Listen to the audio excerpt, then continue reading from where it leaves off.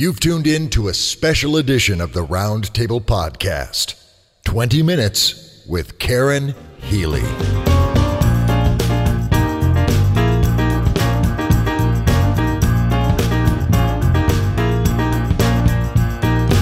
Hello, literary alchemists. I'm Dave Robison. And I'm Katie Brisky. And you've tuned in to a special edition of the Round Table Podcast, 20 Minutes with. 20 Minutes With is an opportunity for us to sit down with some extraordinary creators to explore their craft in the never-ending quest to improve our own. The never-ending quest, indeed. And in the never-ending quest for me to have every awesome co-host I possibly could, Katie Brisky, thank you so much for sitting in the co-pilot chair with me today. It is my never-ending quest to appear on as many awesome podcasts as I can. So thank you for having me. I'm glad to know that the Round Table is on that list. We've checked one more thing off of your bucket list. That's awesome. Yeah, well, you know, what happens. Very cool. Well, Katie, let's dive into the goodness that is the Round Table, and let me introduce you to our guest host for this episode of 20 Minutes With. One of the things that I love about this podcast is I get the opportunity to say things that I honestly never dreamed I would say. Like, our guest host was born in, Whangarei. Did I get it? Whangarei, close enough. Whangarei, New Zealand. Now, for the people of Whangarei, that may seem pretty commonplace, but for a Canadian and a guy from Tennessee, that's pretty freaking awesome. Hey now, I lived in Dunedin for 6 months. I heard Whangarei quite a bit. That's true. Katie has walked these paths and spoken this speak clearly longer and much better than I have. But just hold my hand, Katie. We'll get through this, I swear.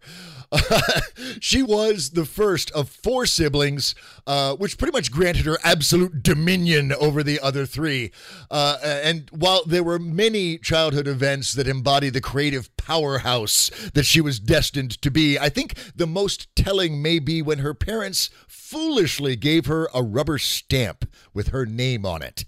Now, I'm sure they had these wonderful visions of her stamping envelopes and construction paper drawings. They could not have anticipated the sudden appearance of her daughter's name on kitchen appliances, bathroom fixtures, every door in the house, and a few buildings in downtown Whangarei. Now, as a child, she had the instinct to leave her mark upon the world, and as an adult, she has fulfilled that urge. Now, at that tender age, she had charted her career path as either an astronaut or a dinosaur-riding cowgirl. And given the state of genetic research these days, neither of those options is off the table just yet. But when her family moved to Otematata, she had the unenviable experience, as so many of us have, of being bullied by the entrenched local kids. But these hardships drove her to concoct epic tales in her head of her being utterly fabulous, an example of childhood instincts manifesting into adulthood. Her parents were both of an academic inclination, both teachers, and her mother ultimately becoming the principal of one of the schools our guest host attended. And I can affirm from experience that having parents who are teachers is the best way to get the experience of having your work edited and critiqued out of the way at an early age. And it also doesn't hurt that at 9 years old, author Gayleen Gordon told our guest host to keep on with her writing.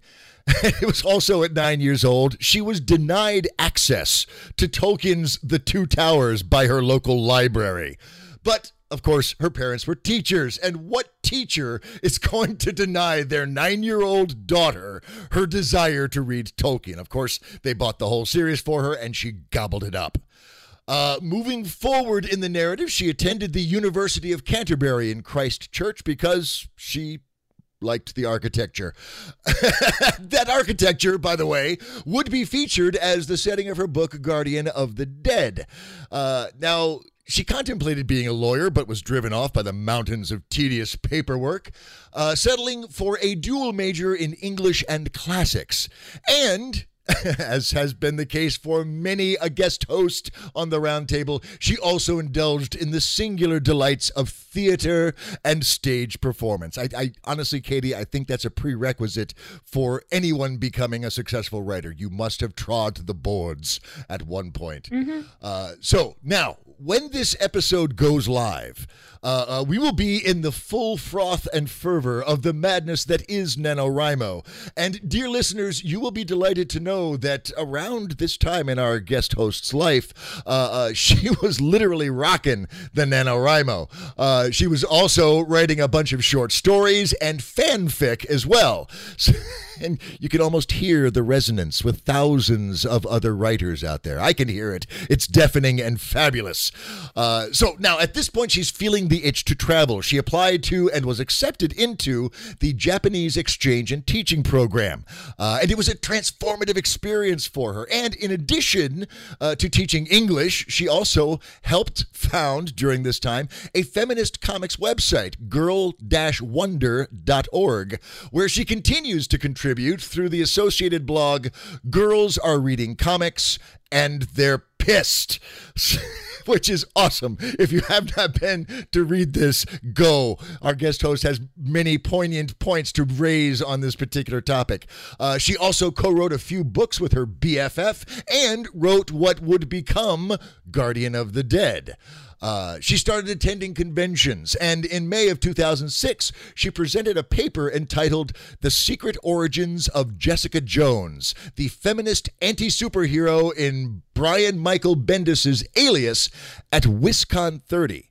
Now, a year later, in 2007, she would return to WisCon and attend a writing workshop with one of her literary heroes, Holly Black. Holly Black read our guest host's manuscript and then recommended it to her agent, Barry Goldblatt. Holy crap! Now, friends, there's an important point here. When she mailed her manuscript to Goldblatt, she executed what I consider to be a brilliant strategy that summarizes her resilience and determination.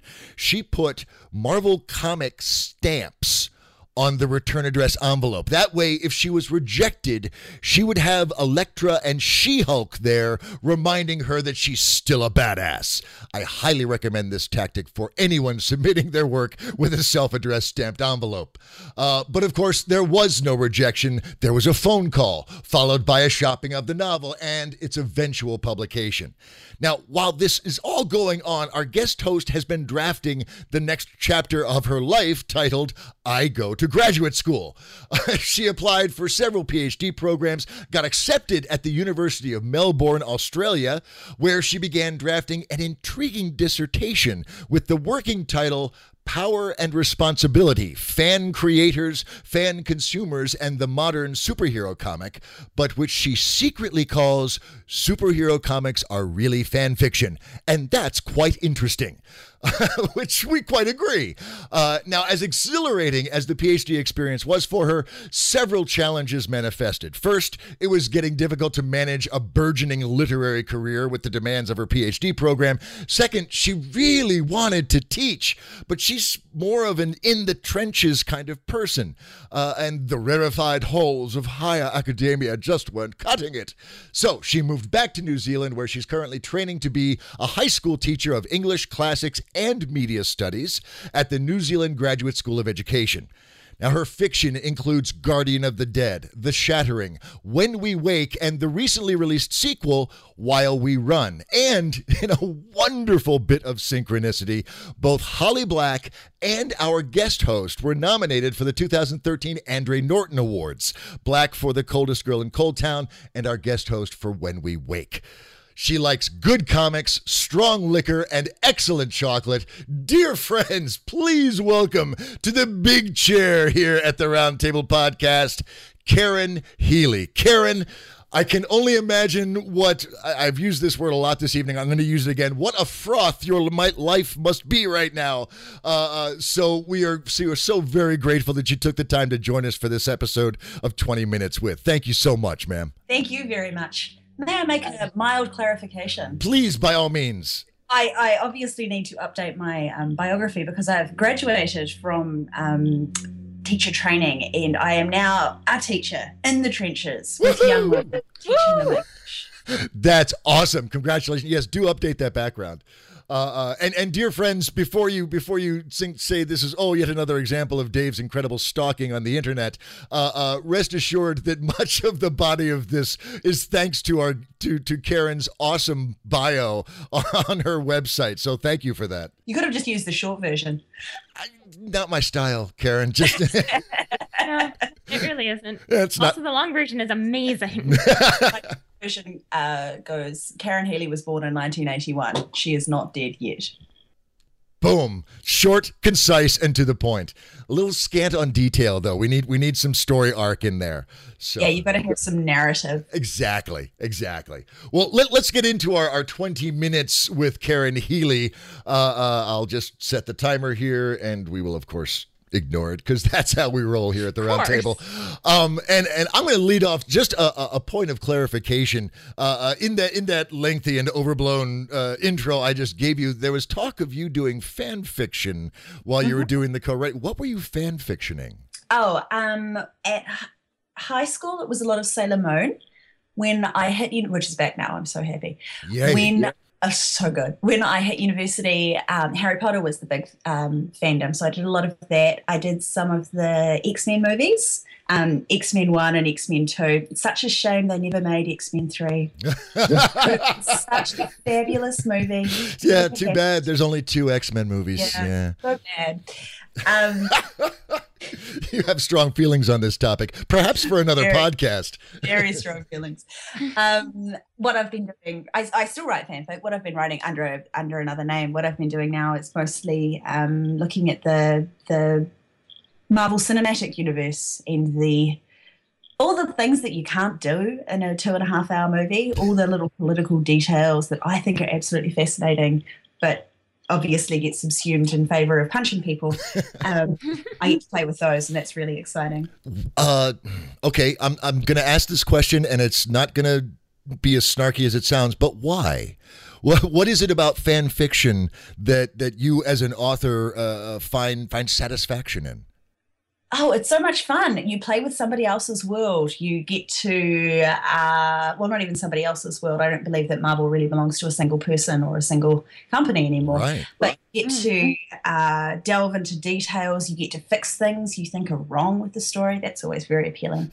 I really regard popular culture as an interactive experience. It's something that I get to sort of stick my hands in up to the elbows and root around in there and see what I can pull out and make something new with. Do you find that it supports or enhances your original fiction? All writing is good writing. Sure. A lot of the time I will try something out in fanfic because what have I been doing recently? I've been trying a thing recently where a character will never tell you how they feel. And they will never say something like, I was crying. They will say something like, I wiped my face. The idea that you show, don't tell at that very, very oblique level. So I've been trying that out in fanfic because if I make any mistakes there, it's not going to matter too much in terms of having to redo it or having to write it for a deadline or meeting an editor's standards. I only have to meet my own. So do you just keep it for yourself or do you actually post it? Oh, I post it. Okay, cool. Oh, yeah, I like praise as much as anybody. Fair enough. Just out of curiosity, where do you post it? Archive of Our Own is my favorite sort of posting archive. I've tried a couple of others, but they're very friendly. The tagging system's fantastic. It's pretty clear and easy. Outstanding. I'm always really fascinated with authors' origin stories, I guess, which is a nice segue talking about superheroes and Marvel. So I guess, how did you start out? When did you know that authoring was really for you instead of being a cowboy riding or a dinosaur riding cowgirl, as cool as that would be? That would be so cool, wouldn't it? I guess it was sort of at the point where I realized, because I loved stories, that was always my thing. I guess at about the point where I realized that books were written by people, that they just didn't kind of magically appear. That whole idea that there was an author and they weren't dead necessarily was really... I was like, oh, you can do that. But I never thought that I could do it for a job until I was about, like 20, 23. And then I decided that maybe I was going to put some real effort into researching the business of writing as well as the crafting of writing. But as soon as I worked out that you could tell people stories and they would write them down and then publish them maybe in a book with some pictures or a cute boy on the cover, I was all in. It was like, wish fulfillment. isn't that what we want out of life? For our wishes to be fulfilled? Absolutely. Isn't that why most of us become writers? Exactly. Fulfill our wishes on the page. I may not live in a world where cryonics is possible, but by God, I can write one. Absolutely. And a sequel to one, by God. And a sequel to one. We'll be back with more of our conversation with Karen Healy after this brief promotional break. Crack 2 plot points into a large mixing bowl. Add 1 cup oil of protagonist. Add a few drops of dialogue. Sift in 3 tablespoons of antagonist. Mince a few action scenes and make sure fully incorporated. Sprinkle liberally with minor characters. Stir vigorously. Drizzle in warm, buttery conflict. Pour into a 9x13 notebook. Bake at 325 degrees. Done. Writing's as easy as cooking, right? Yeah, right. Writing's not easy, and you need a break. But if you're taking a break, and you're not up for cooking either, come hang out in the disaster kitchen of the Melting Podcast. The Melting Podcast, a writing variety show featuring a little of everything from everyone, everywhere. Micro stories, Interviews, flash fiction stories back to back based on the same writing prompt. And most importantly, bad food puns. Because food makes everything better, right? come dine at themeltingpodcast.com. Right?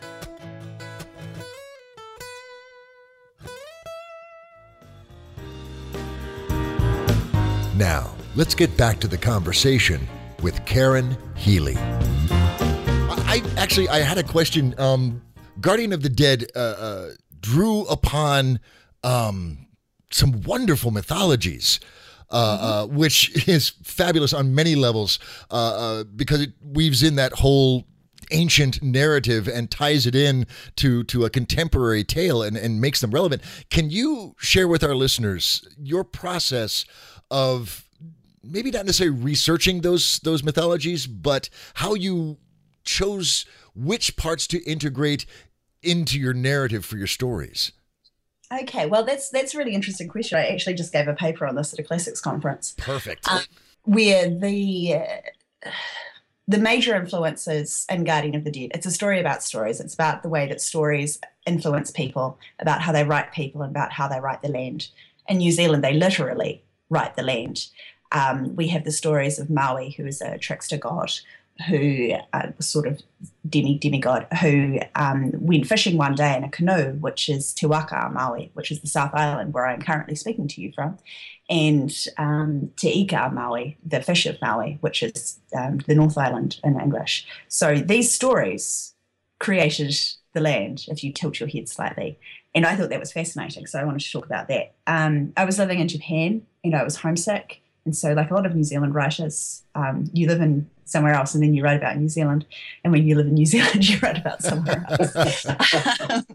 But I wanted to write about those mythologies, which weren't mine by my heritage, but were connected to me by virtue of living in New Zealand and having those stories around me as I grew up. And also the classical mythologies, the Greek and Roman legends that had been part of my study and part of my fascination when I was younger, was reading these ideas about different gods. I was raised Catholic, and it took a while before I realized that I was supposed to give some sort of special divinity or realness to this one god whose name was just God, as opposed to these other people. They sort of all mixed together in my head.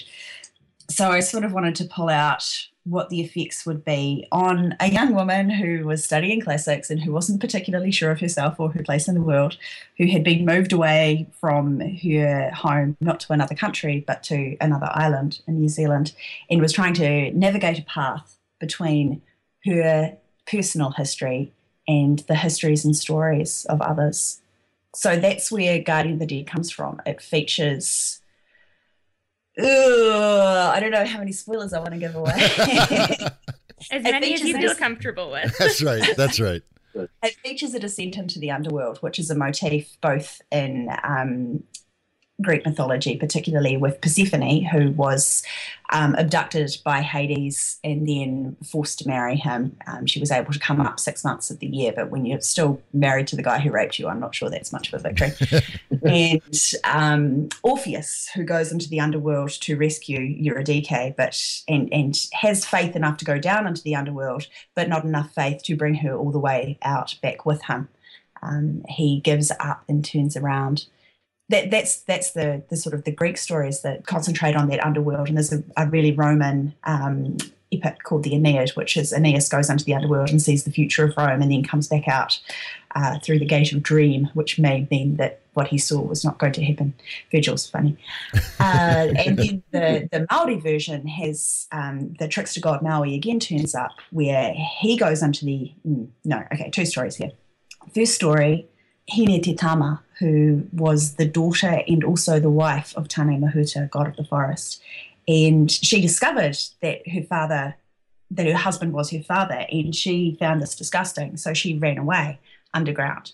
So unlike Persephone, for her, the underworld is a place of refuge and strength. Mm-hmm. And when he comes after her, she sends him away. So unlike Eurydice, who is just sort of forced to sort of follow Orpheus out as far as she can, she makes the decision and sends him off. Much more empowered women in the Maori. Much more empowered. Yeah. It does sort of reflect how these two cultures have a tradition of treating women. The Greek view of women was very chattel-oriented, and that is not seen so often.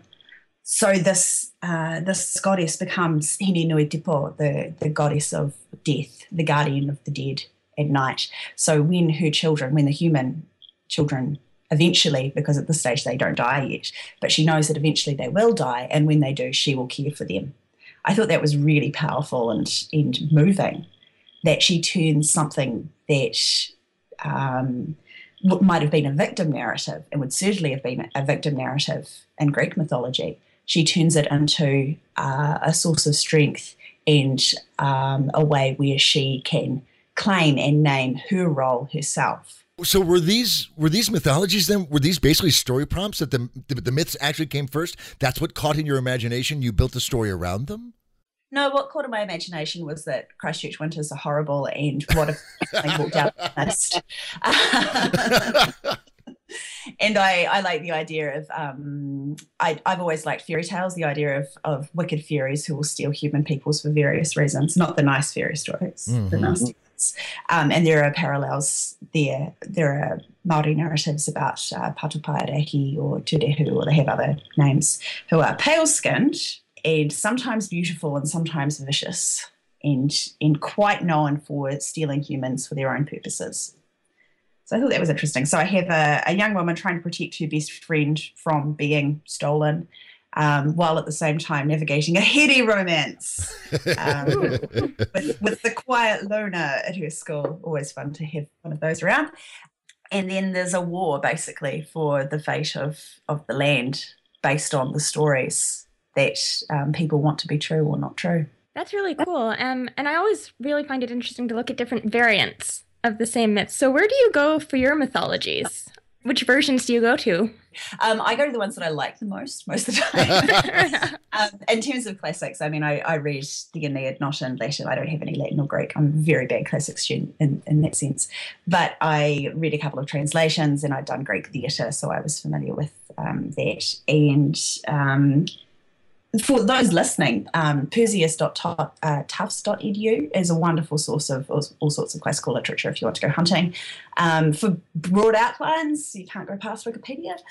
In terms of my New Zealand mythologies, we have a lot of books here. Unfortunately, a lot of the Māori tradition is an oral tradition. So the technology of writing was introduced by Europeans, and a lot of them would write down these stories in that kind of Grimm Brothers way, where you go around and you write down a story and then you show it to your wife, and maybe she's like, I don't think this is quite appropriate, dear, and then it's a change. Or it's sent back to England, which was very much regarded as home by the settlers with a capital H. And then depending on the reception it was going to get there, it would be edited. So I spoke to some people who have that oral tradition handed down, and they told me stories that but it's hard to tell how many have been influenced again. Sure, because even an oral tradition would have some measure of shifting through the generations, I would think. Yeah, and that's why there are different words for the fairy people, and there are different dialects of Māori, and there are different connections with rivers and mountains, and different stories connected with them according to who held the land at which point. So, but I did find the Victoria University text archives, because remember I'm in Japan, I can't really go to the local library. Very, very useful for finding some stories which I could then check. And I was told some stories that I was asked not to use and didn't, because really, well, that's a privilege if you're being told some information. Oh, yeah, sure. And then said, and please don't use this in your book. That's just a matter of respect, really. Sure. But you can still use that. I mean, you would not use the actual story, but that knowledge is now in your head and will certainly color or infuse what you write. I helped with perspective. Mm-hmm. Because I was writing from the point of view of a 17-year-old Pākehā white girl, I had to make sure that there were other stories evident around her that she couldn't tell. So that was interesting. I'm not sure that I know that I didn't succeed for everybody. I know that some people felt that choosing that narrator in the first place wasn't a good idea, or that I shouldn't have written the book, that I wasn't the right person to have written this kind of story. Haters are going to hate. Haters have some justification for hating. In what way, do you think? Oh, well, I'm descended from a people who came and plundered stories and plundered land. If I uphold that, I mean, I do my best to break away from that tradition, but it's very hard. Those are the rules that are in my head of how one interacts with another culture's stories is, I take them, which is not necessarily the appropriate or respectful way to act. I'm still okay with having written Guardian of the Dead, but there are things I would change now from 10 years on. That's actually an interesting perspective, because with the push in contemporary spec fic for diversity, cultural, gender, sexual, and so on, ultimately, I'll just say it, straight white guys like myself who want to uphold that initiative of diversity, of inclusion and expanding awareness. We're effectively, in the same boat that you are. You want to write of the Maori myths. You're not of the Maori, therefore you're almost transgressing. And honestly, I sometimes feel that way as well when I try and incorporate some of those diverse aspects into my writing. When I don't have a foothold into the culture I want to embrace. How do you reconcile that? Well, I think it's good to be uncomfortable, because that means you're going to be taking as much care as you can. It's good to recognize that you will make mistakes and you will be called out on them, and that's also important. I think it's mandatory to try. Really, I'm not sure you can be an ethical person writing in current science fiction, fantasy, or young adult without acknowledging or making use of diverse stories. But I think that it's definitely okay for us to have qualms and to ask questions, mostly of each other. How do I do this? And it's just a reminder to listen, I think. And it's great to hear you say that as well, because I know in Canada sometimes we get paralyzed by that fear of doing it wrong. Because we want to include our own native myths, but we're scared of appropriation or getting them wrong. So we just end up doing nothing, which seems very Canadian to me as I say that out loud. So again, so just I'll ask you then, how do you do it? Like, how have you done it in Guardian for the Dead? As I said, I talked to people. I had a couple of people read over the manuscript in full. One woman who isn't...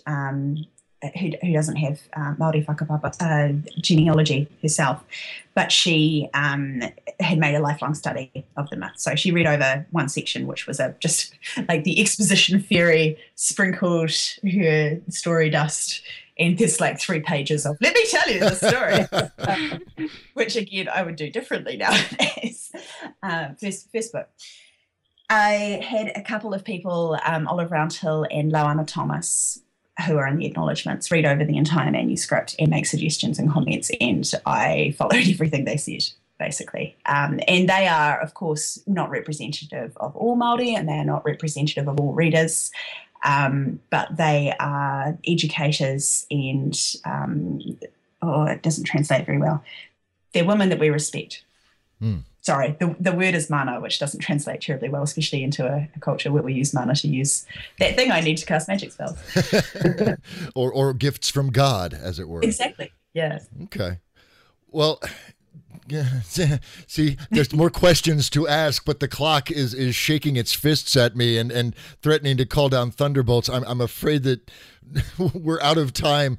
But Karen, thank you so much. This has been not only incredibly entertaining, but very enlightening on a lot of different levels. And we really appreciate you taking the time for this 20 minutes with. Thank you, ma'am. Not at all. Katie, what are you taking away out of this 20-ish minutes of awesomeness? What are you taking away from this? I'm really interested by the idea of trying to include more diverse stories. Again, in Canada, it's hard because we are all about diversity, but I feel like that fear of, again, getting it wrong really does stick with us. And I feel like there is a lot of cultural similarities between Canada and New Zealand. Certainly something I noticed while I was down there. Okay. So yeah, it's emboldening me, giving me courage to ask and seek out those other stories. Outstanding. Well, and really that phrase and that part of the discussion really pointed out to me the courage that is required, I think, of those who take up the pen, who want to write stories and write meaningful stories, engaging stories that I think we all aspire in our own way to, in telling a good story, to change the world in a small way. And people accuse me of hyperbole when I say, hey, your book is out there changing the world. They say, well, don't be hyperbolic. But it does, damn it. Every time somebody reads your words, you're putting thoughts, you're putting thoughts before them for consideration. And if you put good thoughts, good ideas out there, then those are being considered and weighed against everything else. And that's important. But as you say, Katie, it can be paralyzing when you feel like you don't have the right. You don't have, you shouldn't be doing. And sometimes you don't. Sometimes you do not have the right. Right. But what you did, Karen, is you went to first, what do you call them? First level sources? Primary sources. Thank you. And of course there was the desire on your part to represent faithfully and authentically the cultures that you're putting into your stories. So that's potent stuff. And that of course hit me right in the heart. But the moment that really kind of knocked me for a loop for a second was just right at the beginning when you were saying the difference between I cried and I wiped my face. And that simple distinction is so, there are chasms between those two words, even though they mean the same thing. And that just really kind of sent me reeling for about 30 seconds as I'm pondering the distinction and how you can apply that level of show, not tell into your writing. That was awesome. So, you know what it is, Dave? I feel like writing with empathy has been a theme of this conversation. Very much so. For things like I wiped my face, it's forcing you to infer from that, to put yourself for a moment in that character's head and think, well, I'm wiping my face. Why am I doing that? Because I'm crying.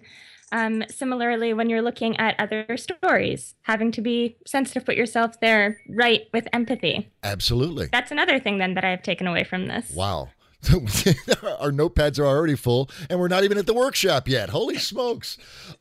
This is awesome. Well, friends, I hope you enjoyed this as much as we did and that your pens were scribbling just as furiously as ours. Now here's the awesome thing about the roundtable. In 1 week's time, we're going to have Karen back, and we're going to sit her down, and we are going to workshop a story, which I again, putting on my prognosticator hat, my prophet's robes, I anticipate awesomeness and literary gold abounding. So do return for that event again 1 week from today, and that's kind of a long time. 1 week, 7 days. Katie, what should our listeners be doing between now and 7 days from now? Reading good fiction, preferably by Karen Healy. Da-ding! I like that. I think that's a fine homework assignment because there's good mojo in Karen's work. And I, of course, will say, as I always do, dear friends, you find what you're looking for. So look for the good stuff. Look for the brightly wrapped packages of joy. And if you look for them, you will find them, I promise you. We will see you in 1 week's time. Until then, you guys stay cool, be frosty, be awesome. Be frothy. Be frothy, yes! I'm adding that from now on. Be cool, be frothy, be awesome, and we will talk to you soon. Bye-bye.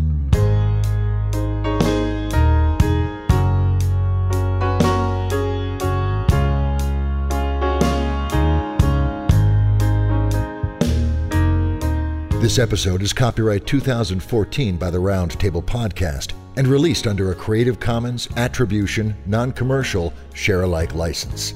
That means please don't sell it, but you can share it to your heart's content.